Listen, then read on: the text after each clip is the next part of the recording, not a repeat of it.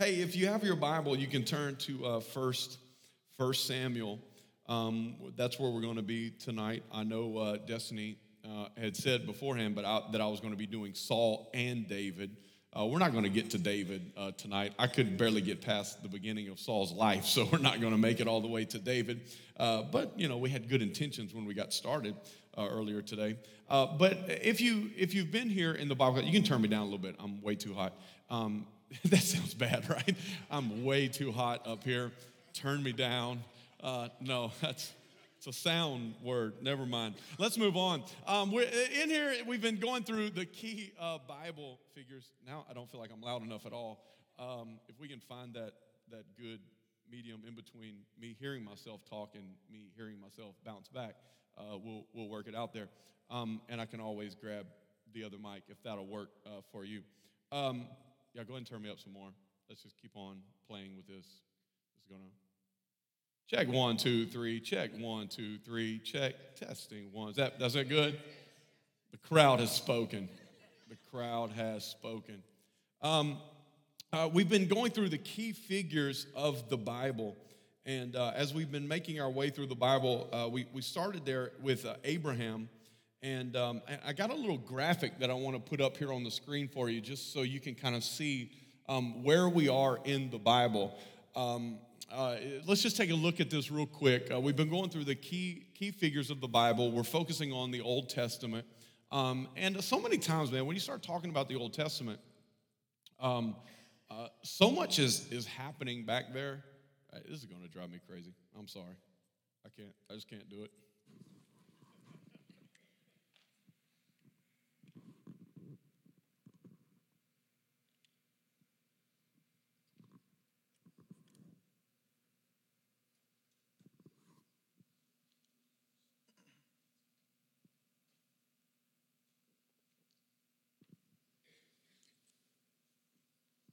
All right, give Joel a great round of applause there. Thank you, Joel. And let's just go through this real quick with Abraham.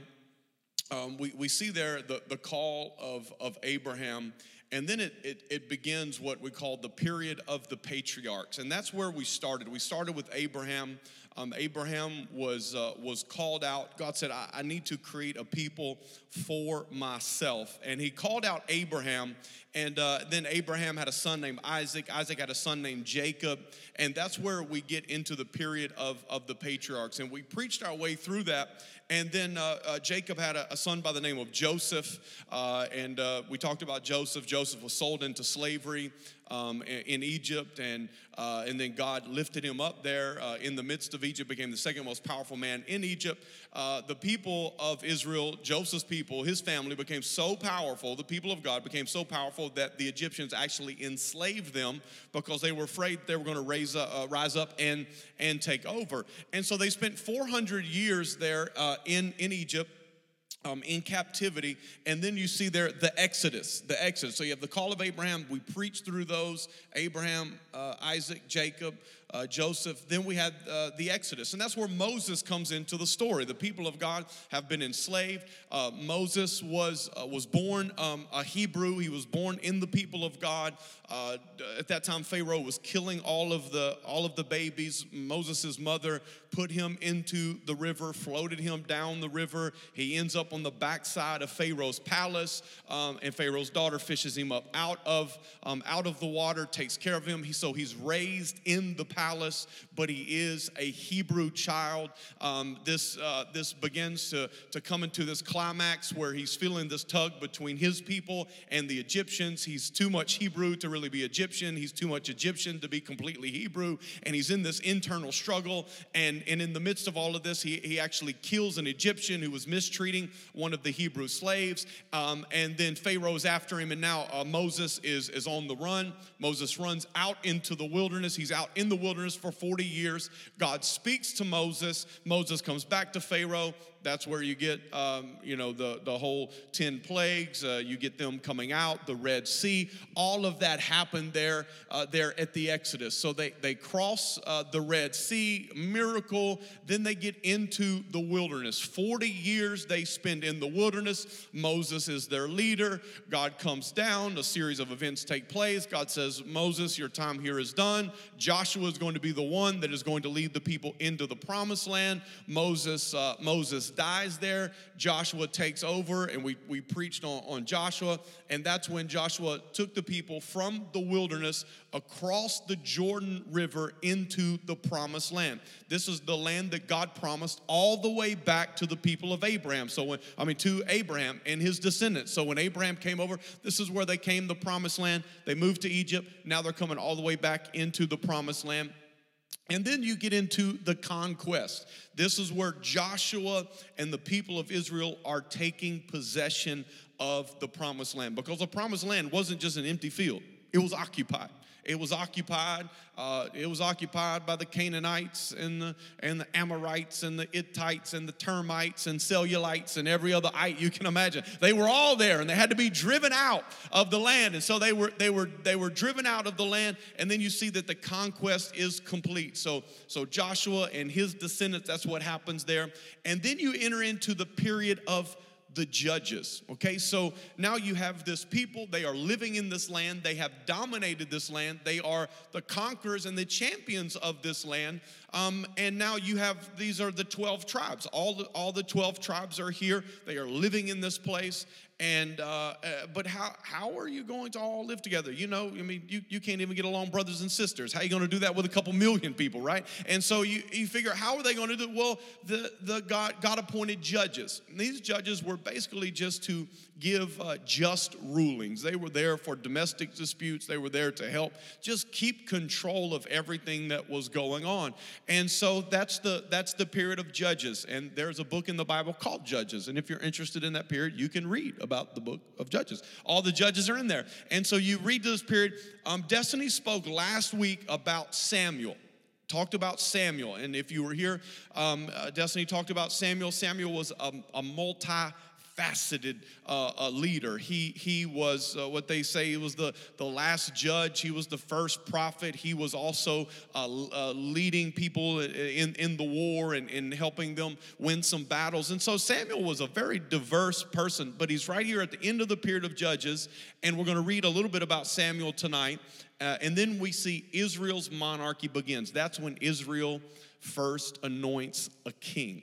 And that's what we're going to be talking about tonight with Saul. So this is all that we have been looking at so far during this semester in our Old Testament timeline, just so you can kind of have an idea. We are working our way, the patriarchs, the wilderness, the conquest of the promised land, the period of the judges, and now we are into Israel's monarchy with the first king.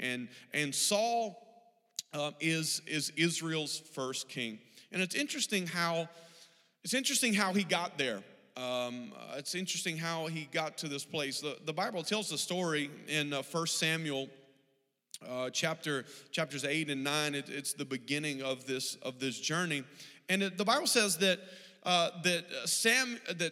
Saul's father had lost some donkeys, and Saul's father was a wealthy man, and he sent Saul and one of his servants out to find the lost donkeys. And they thought that they would be able to find them pretty quick, but they're out there looking for the donkey, and one day passes and they're still looking for the donkeys, and 2 days pass, and finally Saul says, man, we just got to go back home. My dad's going to be more worried about us than he is about the donkeys. And the servant says this, he says, well, but wait a minute, we're really close to this town, and in this town lives the man of God. He is a prophet. He is a seer, and his name is Samuel. And we can go ask him, and I bet he will know where these donkeys are. He will give us the instructions that we need so we can get the donkeys and we can go back home, and your dad will be happy, and we can live happily ever after. And the Bible says this in 1 Samuel chapter 9.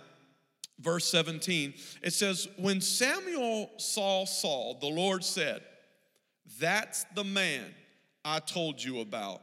he will rule my people. Here Samuel is waiting.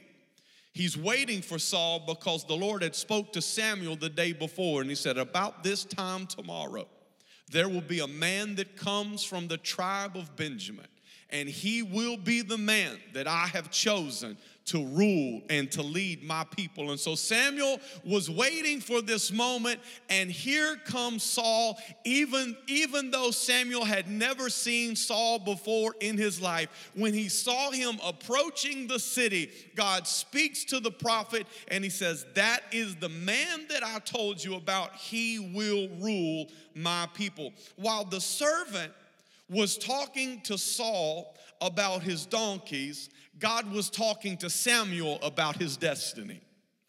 See, while Saul was out there worried about the donkeys, God was talking to the prophet about Saul's destiny. You know, God can really use anything in your life. If God used a donkey to move Saul towards his destiny, then you know what God can use? God can use your mean boss. God can use your hateful brother. God can use anything in your life to push you towards your destiny. If God used an ugly, goofy animal to get Saul into the right place, then let me tell you, God can use anything in your life to put you in the place so that he can speak to you, so that he can change your direction, that he can transform your life. God can use anything.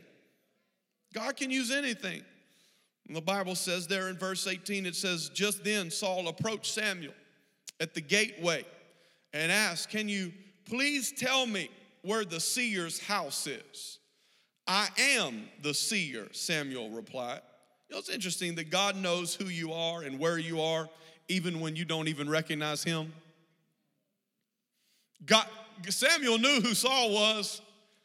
Samuel knew that Saul was the king, but Saul didn't know who Samuel was.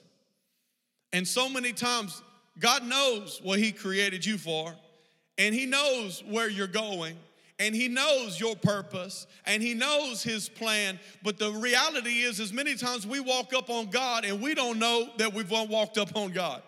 We don't know where we are. And he says, excuse me, sir, I'm looking for the prophet. I'm looking for the seer. I'm looking for this man by the name of Samuel. That's who I'm looking for. And he says, I am that man. You know, it's so funny to meet people in public places when they don't know what I do, that they don't know that I'm a pastor. And you can get on an airplane, or it's really great when you're in a tight space and people can't leave, because you sit down next to somebody and they start, and I always engage in some type of conversation, and then I always go, so, well, tell me what you do, and I do this, and man, most of the time they're cursing a little bit, being a little crude, and I just let them, I just keep on, man, I'm laughing, because I know the question's coming, and I just keep on going. Tell me more about that, and they just keep on going, and they're like, tell me what you do. I say, oh, I'm a pastor. And they typically always have like one or two responses. Either their first response is, oh, well, I go to church. I go to church. Or if they feel bad about that because they know that's not true, they say, well, my uncle, he's a deacon. He's a deacon. They know somebody that's in church, and that one person that they know, they're going to bring that person into the picture. And say, I know. I'm like, oh, well, that's great, man. I'm so glad. Praise God. And if they say I go to church, I'm like, yeah, tell me, what's your pastor's name? Well, it's been a while since I've been there. It's awesome. I love doing it. I love doing it. But, it's just so many times that we just don't realize that God is right there. We just don't understand. We don't know that God's been right there, and we just didn't see him, because we're chasing one thing, but then we catch something completely different. We thought we knew what we wanted, but then God knew what we needed. And we're chasing, many times we're chasing what we want, but God knows that's not what we need. And so we end up in the place and we end up there and we're looking for donkeys, but God knows you need a lot more than a donkey right now. And we think we know what we want, but God knows what we need. And that's why the prophet says, I am the seer. And I love God because God creates these dramatic situations in the Bible. I mean, like he could have come into town and been like, hey, I'm looking for the prophet. And the lady at the gate could have been like, okay, well, let me take you to his house and let's knock on the door. He's not here. Okay, let's go over here. That's not the way God does it. Like Saul is just walking into town and Samuel's like waiting. Like this is like a movie. Like, da-da-da. You know what I mean? God just has these amazing introductions. Jesus walking along the seashore around the Sea of Galilee. And he's like, Peter, Andrew, follow me. And they drop their nets and they begin. It's just dramatic introductions. And we see this dramatic introduction with him. And I love what he says because this is the same thing that God speaks to us when we meet God. And he said, I am the seer. It's the same thing that God says to us, I am. It's a dramatic introduction, and we don't know what we're really looking for. We're trying to find happiness. We're trying to find fulfillment. We're trying to find pleasure. We're trying to find purpose. We're trying to find things that we can't even fully describe or define or wrap our hands around. We are looking for something. We know that we're looking for something, but we don't even really know what it is. And then God steps in and he says, I am what you are looking for. I am your joy. I am your peace. I am your fulfillment. I am everything that you have always longed for, and I am everything that you will ever need. I am. That is who God is. And he is concerned about this introduction, but he's more concerned than just with the introduction. God doesn't just want to introduce you to himself. He wants to come in and take over. It's not just about the introduction. I mean, I love the dramatic introductions. I love it. But it's not just about the introduction, it's about the takeover. Man, I was listening to Pastor Stephen Furtick this last week, and he just preached a series. He's pastor of Elevation Church in Charlotte, North Carolina. He's a fantastic preacher. I encourage you to listen to his messages. And I was just listening to him, and he just finished a series called the 7 Mile Miracle, and he's talking about the 7 miles that Jesus' 2 followers walked on the road to Emmaus right after Jesus has been crucified and buried in the tomb, and on Sunday they are walking back to Emmaus. It's a 7-mile walk, and then Jesus appears. They don't know that it's Jesus, but Jesus appears to them along the road. We talked about this on Sunday if you were here, and Jesus appears to them on the road and begins to walk with them, and they're so hopeless, they're so broken, they're so confused. They were really hoping that Jesus was going to be this Messiah, this ruler that would reign over his people, and they're like, we saw him crucified and he was buried, and we don't really know what's going on. And Jesus is walking with them. Jesus begins to explain the scriptures to them, and they still don't catch on yet. And they go all the way, and they're breaking off into their place to go there in Emmaus. And Jesus acts like he's going to keep on walking on. And they're like, no, come, please come with us. The sun's already going down. It's getting late. Come stay with us tonight. And the Bible says that Jesus goes into their home. And it's an interesting thing there because they've just been on this 7-mile walk. Now, 7 miles, if you're walking 7 miles, it's say, they weren't in Nike Airs, okay? I mean, let's say they're walking, let's give them 20 minutes for a mile, okay? 7 miles at 20 minutes. We're 2 plus hours here. We're talking 2 plus hours of walking. This is not some short journey. And they sit down and they're going to eat. They sit down and they're going to eat, and now they're in their house. Jesus is their guest. Now, I don't know about you, but whenever I go over to somebody's house and I'm the guest, I let them sit down first. I let them tell me where to sit. I just sit there. I wait till they serve whatever. I don't eat until somebody tells me to eat. Why? Because I'm the guest. Not Jesus when he walks into their house. The Bible says that he took the bread. They didn't offer him the bread. They didn't say, Jesus, would you like to bless the food? The Bible just says Jesus took the bread. Why? Because when Jesus comes into your life, he's not coming to sit there. He's coming to take over. And he wants to get his hands on every part of your life. And so he gets his hands on the bread, and then he blesses the bread. Then he breaks it, and then they recognize that it was him.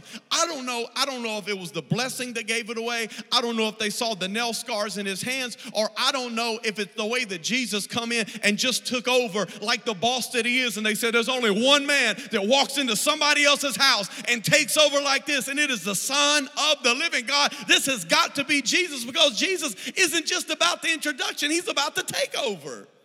He comes in to take over. He wants to take over our thoughts and our lives and our desires and our actions and our words. He wants to take over, but God is not just concerned with the introduction. God is also very concerned with the instruction, because it's not just the introduction that Samuel makes to Saul. It is also the instruction that he gives right after the introduction. And the Bible says this in verse 19.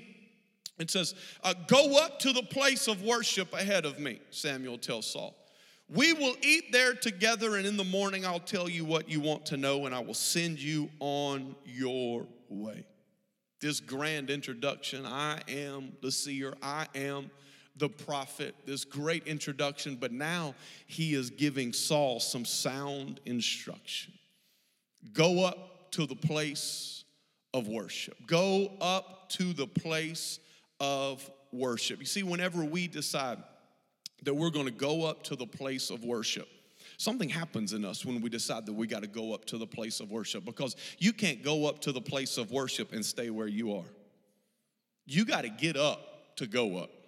You got to get yourself up to go up to the place of worship. You can't stay in your pity and go up to the place of worship.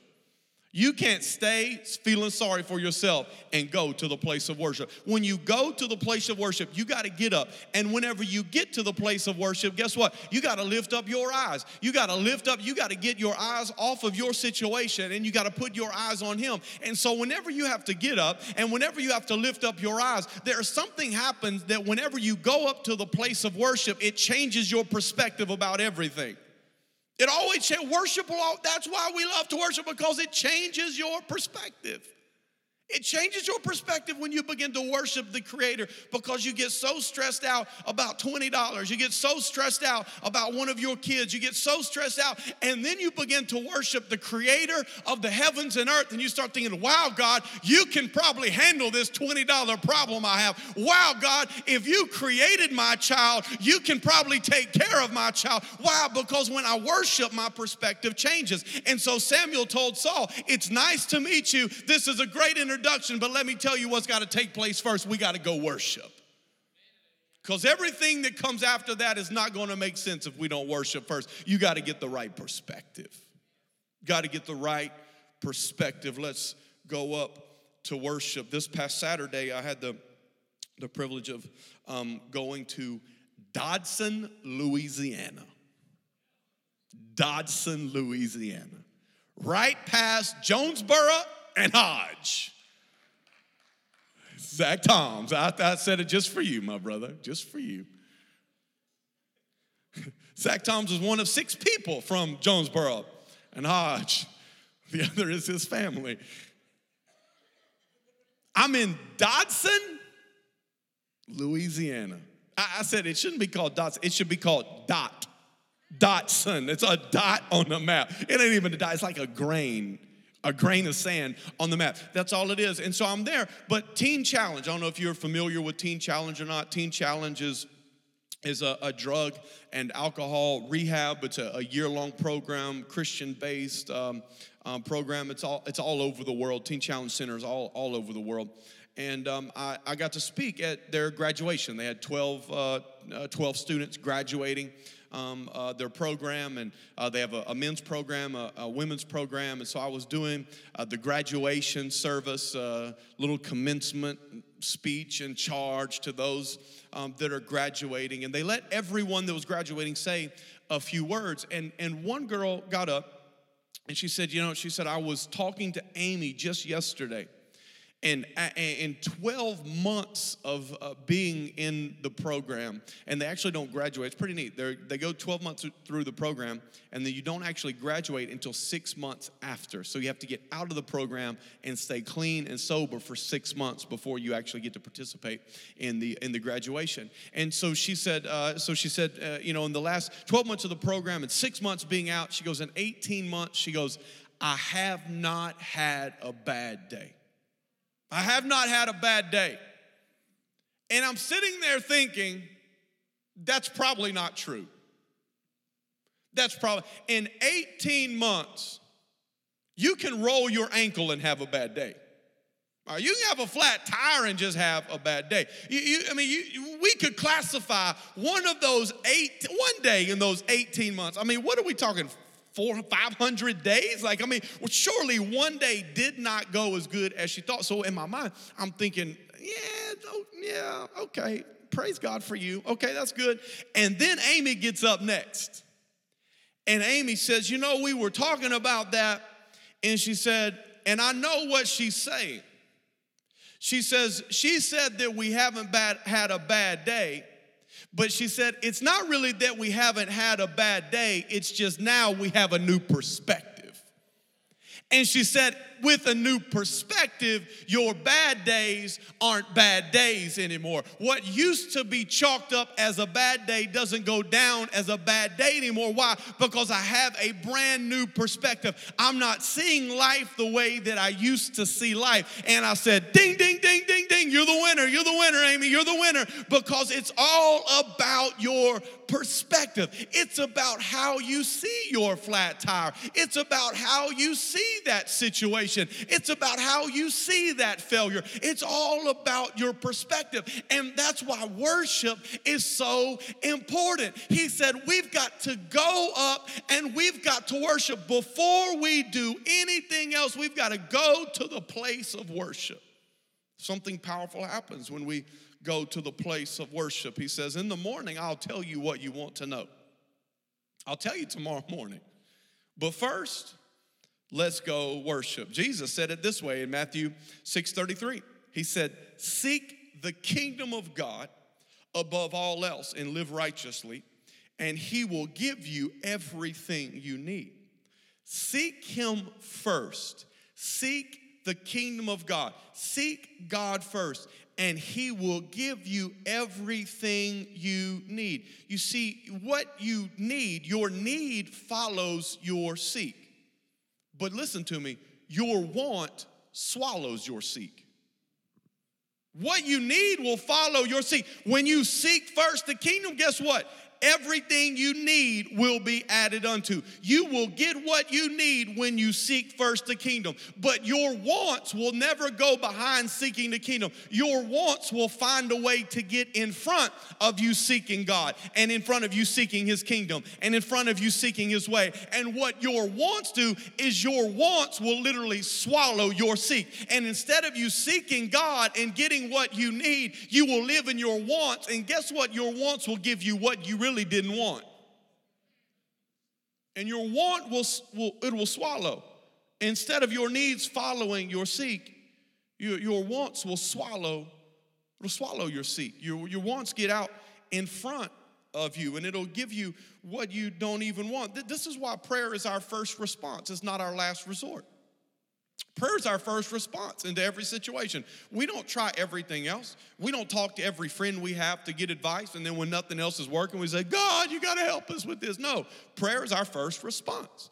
When things aren't going the way that we want them to go, when we wake up in the morning, we don't just let the day happen and then start praying when it all starts falling apart. No, prayer is our first response. It is not our last resort. We pray and we trust. When you pray and you trust and you seek the kingdom of God first, the promise of the word of God says that you will get everything you need. It does not say you will get everything that you want, because chances are what you want is not really what you want. And so you seek first the kingdom and you trust God, and he will give you everything you need. But you don't live by your wants, you live by your seeking. You don't live by your wants, you live by going to the place of worship and seeking him with all of your heart. And so that's what Samuel was telling Saul. We're going to go to the place of worship. We're going to go and we're going to worship. We're going to go and we're going to worship. Saul came to the town, and Saul came into the town wanting an answer, but what he really needed was an anointing. He came wanting an answer, but what Saul really needed was an anointing. We can be worried about today, but God is trying to prepare us for our tomorrow. He was worried about those donkeys. He was worried about his current situation. He was worried about what was in front of him. And he came to the prophet seeking an answer about the donkeys. And he didn't understand that he was about to be anointed as the first king of Israel. He thought he knew what he wanted, but God knew what he needed. He needed a conversation with Samuel. We can get caught up worried about today. God's trying to prepare us for tomorrow. God wasn't worried about those donkeys. God was worried about getting the oil on Saul's head. God was worried about his anointing. The Bible says this in verse 20. It says, and don't worry, this is what Samuel says. So he says, look, we're going to go up and we're going to worship. But then Samuel says, and don't worry about those donkeys that were lost 3 days ago. Okay, I love God. God will show off sometimes. Saul didn't tell him the donkeys had been lost for 3 days. Samuel didn't know how long the donkeys had been lost. He just said, I just want you to know that I hear from God and I know the donkeys have been lost for 3 days. You know, sometimes God just shows off just so you know that he's around, just so you know that, whoo, that's like spooky, right? Spooky, like God says, I know they've been lost for 3 days. God just getting your attention. He says, I know they've been lost 3 days, but they've been found. And I'm here to tell you that you and your family are the focus of all Israel's hopes. Whew. You know, too many times we live stressed out by things that God has already fixed. We live all stressed out, and God's already got it fixed. Just because you haven't seen your donkeys yet doesn't mean that God doesn't already have them tied up. Stressed out about the donkeys, God's already got it under control. Stressed out, what's Dad gonna think about my donkeys? God's had those donkeys tied up for you. God's got them reserved. God had reserve signs, right, hanging outside their mouth. They're reserved. They were just waiting on Saul. But too many times we let ourselves get too worked up by things that God has already fixed. You know, I mean, 95% of the things you worry about never even happen, right? 95% of the things that we get stressed out about, worried about, play over and over and again in our mind, they never even happen.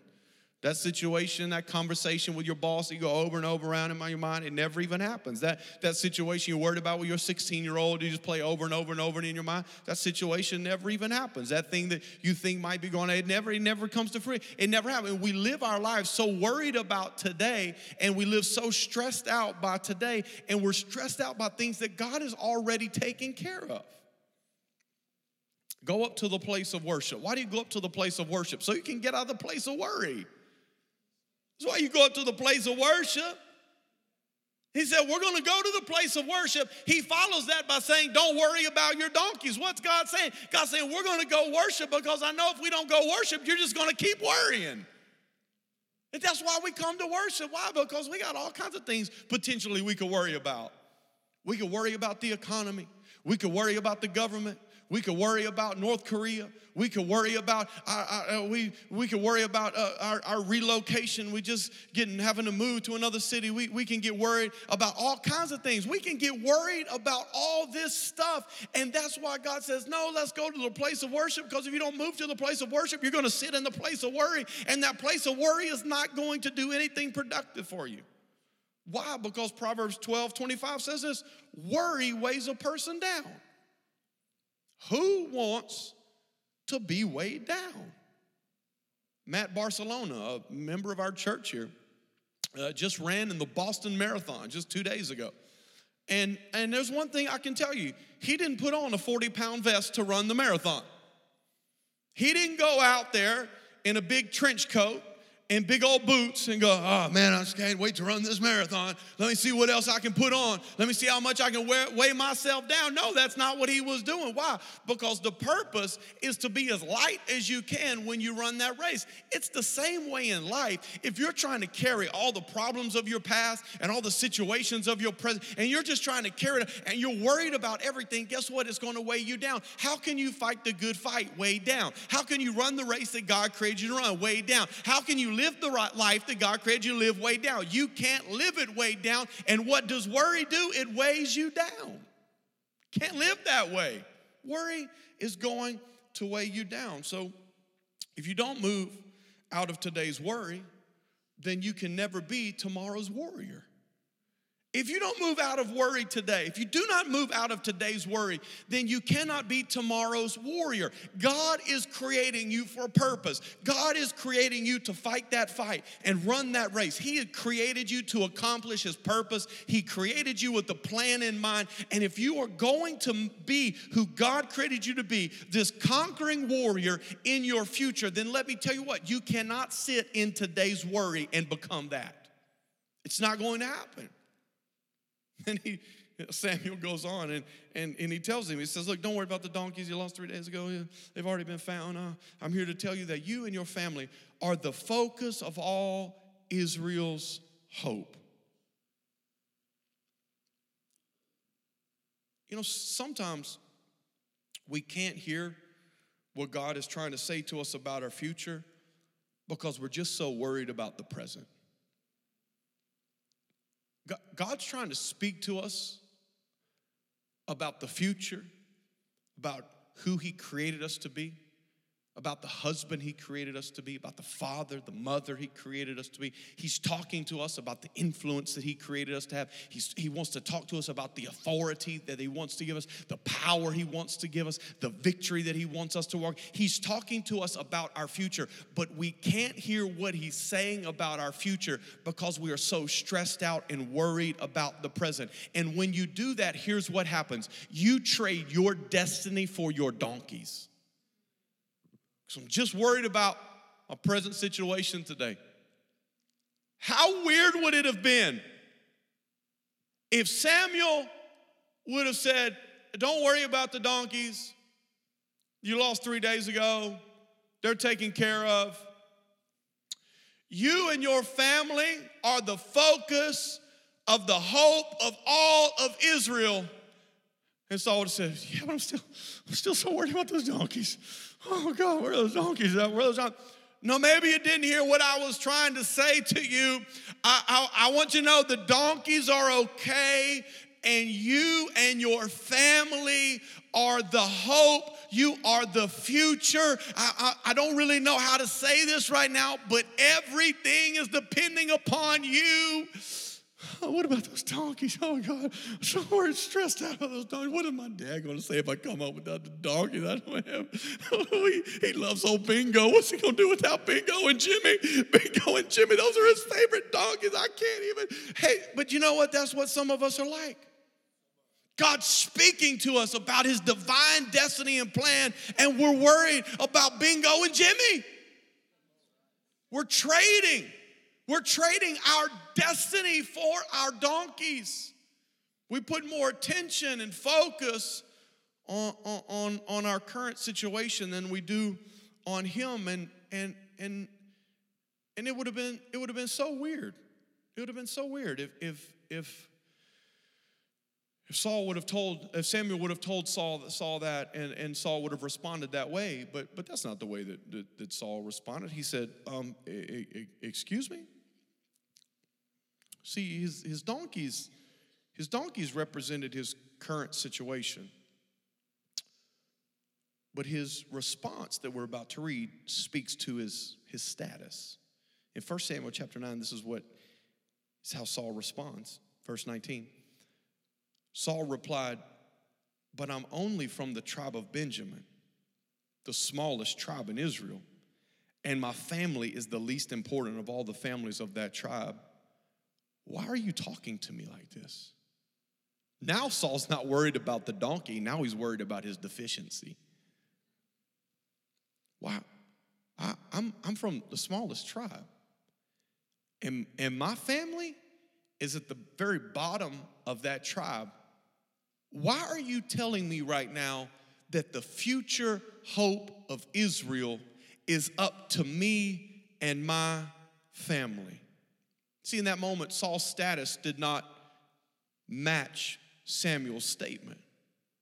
Samuel's statement was, you're the future of Israel. All the hope of Israel is in you and in your family. But here was Saul standing over here in a status that says, I'm not prepared for that. I'm not equipped for that. He's living in his deficiency. What do you do whenever what God reveals doesn't match up with how you feel? What do you do? How do you respond? How do you respond when what God reveals to you doesn't match up with how you feel about you? Because God says, you are my masterpiece. You are my greatest work of art. The Bible says you are fearfully and wonderfully made. The Bible declares that you are more than a conqueror. It declares that you are so special to God that nothing should ever separate you from His love. Matthew said, you are a city on a hill. You are a shining bright light to the whole entire world. That is who you are. How do you deal with when what God reveals about you doesn't match up with how you feel about yourself? You do the same thing that Saul did. You put more focus on the worry than you do on the wow. God says, you are my masterpiece. You are my masterpiece. And what do we focus on? We focus on, I don't feel like a masterpiece. You are my greatest work of art.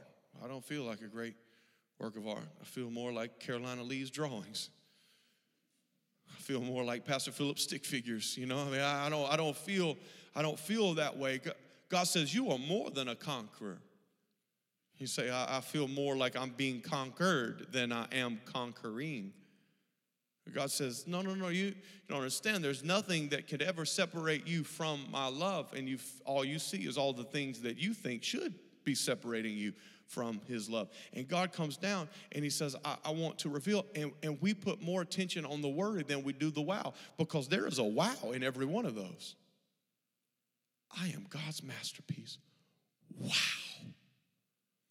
I am more than a conqueror. Wow. Nothing in this entire world will be able to separate me from His love. Wow. I am a city set on a hill shining into the world. Wow. I am a son of Almighty God. Wow. There are so many things to put a wow on, but when God reveals it and we don't feel it, all we do is put our worry where our wow should have been. Oh, man, I just don't. I'm from the tribe of Benjamin. I mean, my family not really. My family's not, my mom and dad, you know, they didn't really raise me in church. And I don't really feel like I really fit in church because I just kind of squeezed in. I had a lot of bad years in there, and I didn't really know about God, and I just kind of squeezed in here in my 40s, and I'm just kind of getting things together, and I'm lost. And when you put that timeline up there, I didn't know if we're talking about Old Testament, New Testament. I don't know where Jesus fits in any of that. I don't know what's going on, but I'm here, and I'm just here. And so you're here, and you're tempted to put more focus on your worry than your wow, because everything that I've said, it doesn't apply to those people who have 10 years of ministry experience. It doesn't apply to those people who were raised in church and can quote 100 Bible verses. No, whenever God said there's nothing that can separate you from my love, that was for every single person that would believe on Jesus Christ. When He said you are more than a conqueror, that wasn't a word for the missionaries, that was a word for the everyday believer. Whenever God put these promises out there, you are the city on the hill, that's not just for the people who are in full-time ministry. That's for the people that believe in Jesus and believe that He is the Son of God and have given Him their lives. That promise is for you. And so what you have to learn to do is to put more emphasis on the wow and less emphasis on the worry. It doesn't matter if you're from the tribe of Benjamin. It doesn't matter if your parents weren't saved.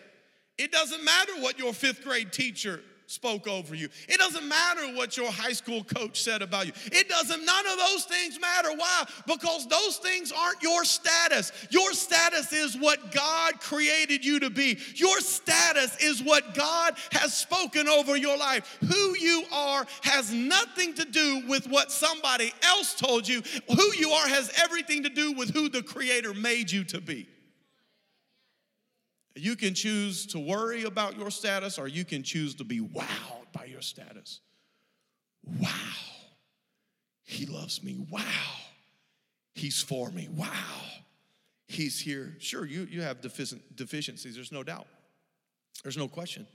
You definitely have deficiencies. I have deficiencies, but that's why there's so many sufficiencies in Christ.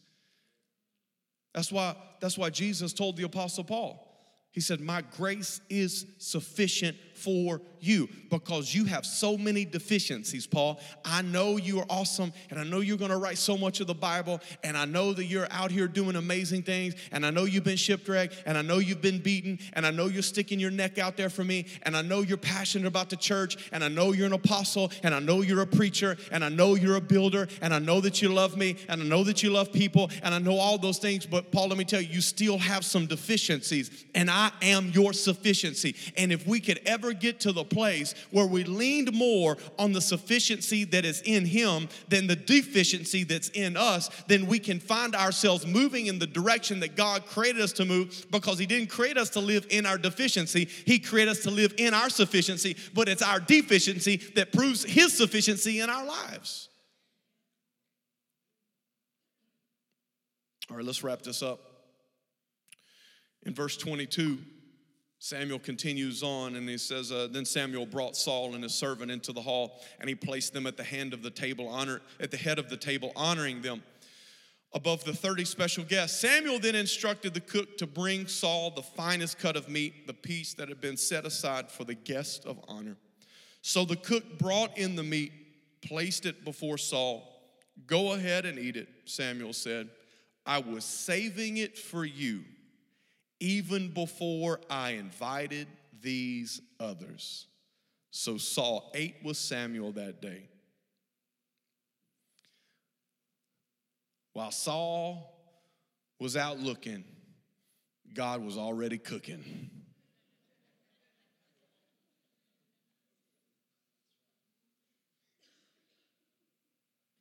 Saul was out looking for the donkeys, and God was already cooking a meal for him.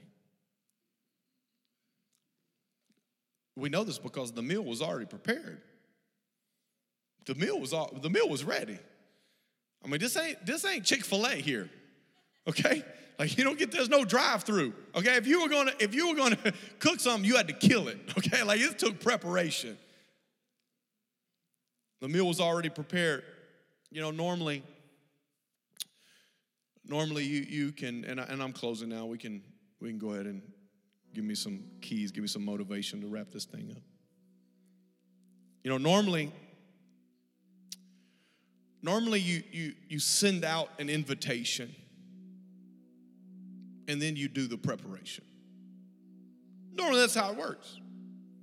You're getting married, you send out an invitation. RSVP. Why? So that I can do the proper preparation after my invitation. Send an invitation to your birthday party. How many people are coming? Why? So that I can do the preparation after the invitation. But God does it backwards. God starts with the preparation, and then He sent the invitation.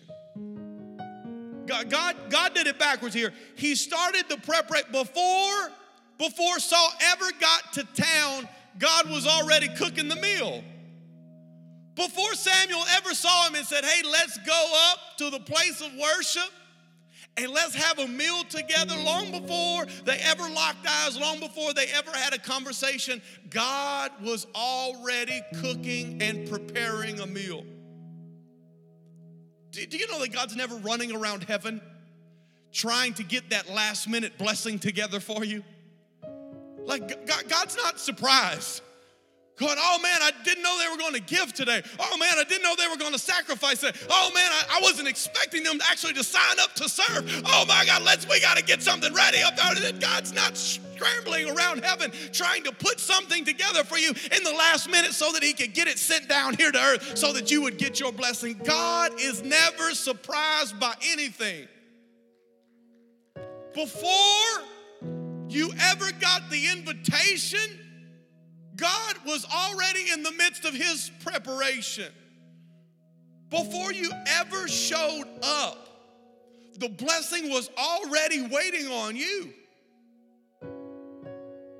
Think about Abraham and Isaac. When Abraham was taking his son Isaac up on top of the mountain, God said, I want you to sacrifice him for me. And he's taking up Isaac, his son, his only son, the promised son, the son that he had waited 25 years to have. And now he's walking up the mountain and he's going to sacrifice his son. But it's interesting what Abraham told the servants when he told them, wait down here at the base of the mountain. Me and my son are going up to worship. We're going to go worship the Lord, and then he said we. Now he knew he was going to sacrifice him, but he told the servant, we will come back to you. The book of Hebrews says that Abraham believed that God could raise his son from the dead. So we know that he was a man of faith. That's why he's the father of faith. But he goes up the mountain, and it was there when he lays Isaac on the altar and he lifts up the knife and he is ready to jab the knife down into his son. The angel appears and says, no, don't do it, don't do it, don't do it, don't do it. Now God knows that you fear him and you will do absolutely anything he asks. And the Bible says that Abraham looked over and there was a ram caught in the thicket. See, what Abraham didn't realize is when he was down here at the base of the mountain telling his servants, we're going to go up there and we're going to worship, and I don't really know how this is going to turn out. I'm walking in faith right now. I don't really know how God's going to come through, but we're going to worship, and I believe he's going to do something amazing. But we're going to go up the mountain and we're going to come back to you. While he was still at the base of the mountain, God already had a ram tied up. Because God's not scrambling around trying to get you what you need. And that's why we say he is Jehovah Jireh. He is the God who provides. We get that name from God out of this story. It was there that Abraham says, you are Jehovah Jireh. You are the God who provides. And you are the God who provides for me before I even know I have a problem. That's who God is. God's preparing your provision before you even know you have a situation. God's preparing your provision and you don't even know about the problem yet.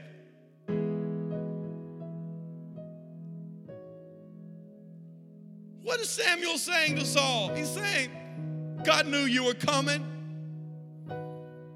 God knew you were coming. You might not be ready, but he was. You might not have known this day was coming, but he knew it was coming. This might have caught you by surprise, but let me tell you one thing. This day did not catch God by surprise. He says, sit down and eat. Sit down and eat. I was saving it for you, he says, even before I invited these others. What God has for you, he has saved it for you. And God has invited other people to the party, and you didn't even know there was going to be a party. And God is already in the kitchen cooking, and you're still out there looking. You're still chasing around your donkeys, worried about your situation, worried about how that's going to work out, stressed out about what your dad thinks, stressed out about your job performance, stressed out about how this person's not responding, and Aunt Susie didn't send you back a text, and all these things, and you're not getting enough likes on your Instagram pictures, and nobody thinks your kid's cute enough, and all these things. You're just running around, and you're chasing your donkeys, and you're looking. You're looking for somebody to validate you, somebody to encourage you. You're looking for something. You're out there looking. And all the while you're looking, God is steadily cooking. And he is preparing you for what he has in front of you. And he says, look, I know that you are coming to this moment. I knew you came here looking for donkeys, but you didn't really come looking for donkeys. What you came is you came really looking for your destiny, because God is always doing more than you think he is doing. And after they eat this meal, I mean, this is just a prophetic, amazing declaration of meeting God, of worshiping God, of trusting God. And he says, and then tomorrow I'm going to tell you what you really need to know.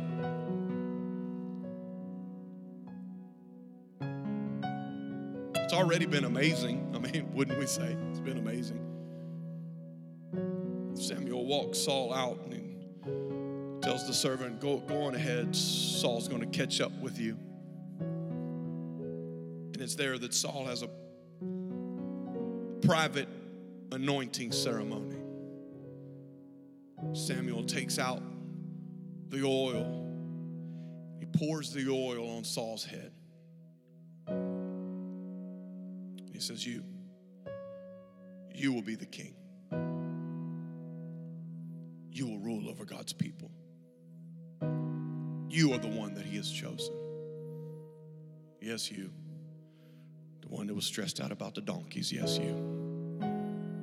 Yes, you.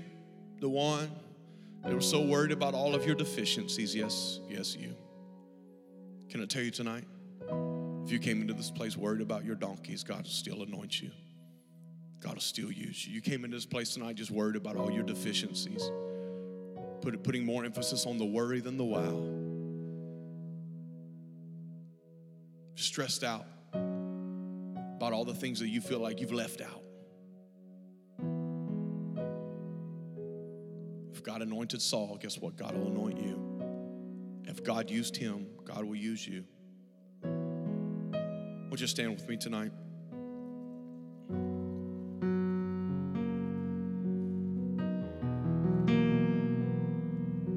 I want you to bow your heads just for a moment.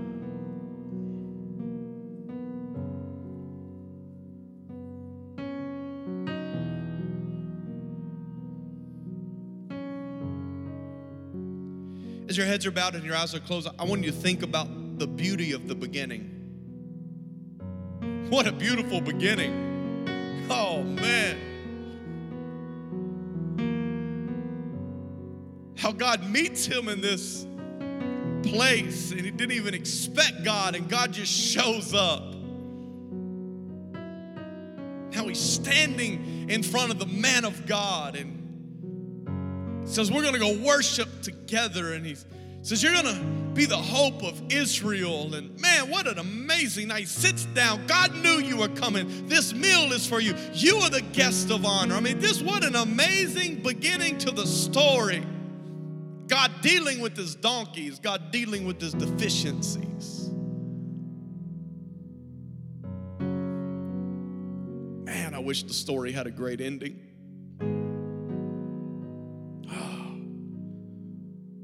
I wish the story ended as beautifully as it began.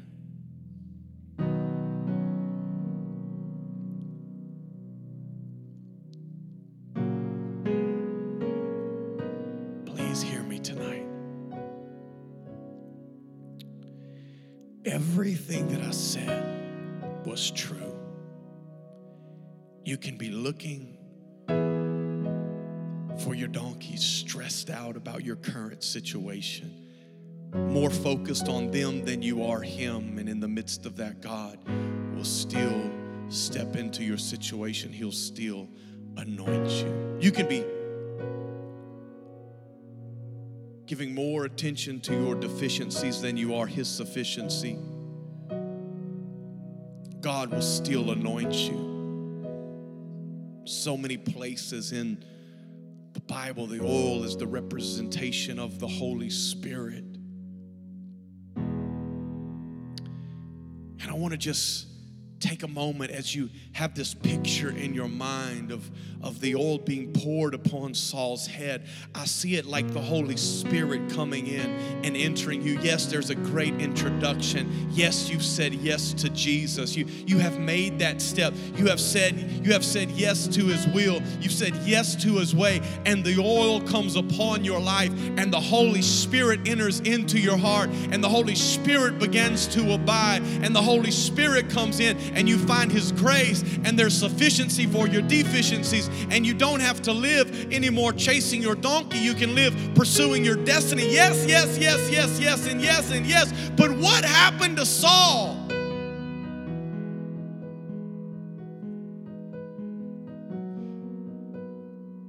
In the beginning, he traded his donkeys and his deficiencies for the oil. But as the story continued, he traded the oil again for his donkeys and his deficiencies. He reverted back to the man that we saw before he was anointed.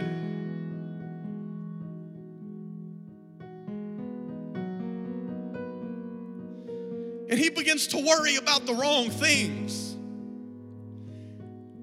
And he begins to focus on things that God's not concerned about. And he begins to take things into his own hands. And he starts doing it his way.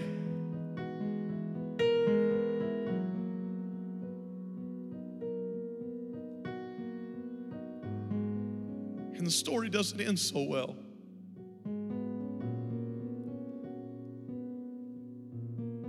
Because once again, he made a trade, but this wasn't a good trade.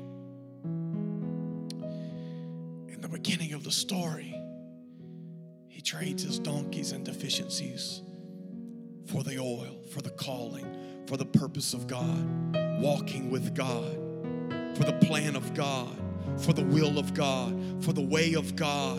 It was a good trade, but then life moves on,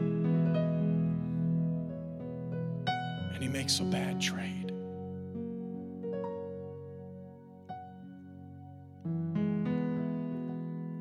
Oh, please hear me tonight. Please hear me tonight. Don't trade the oil for the donkeys. Don't trade your calling for your current situation.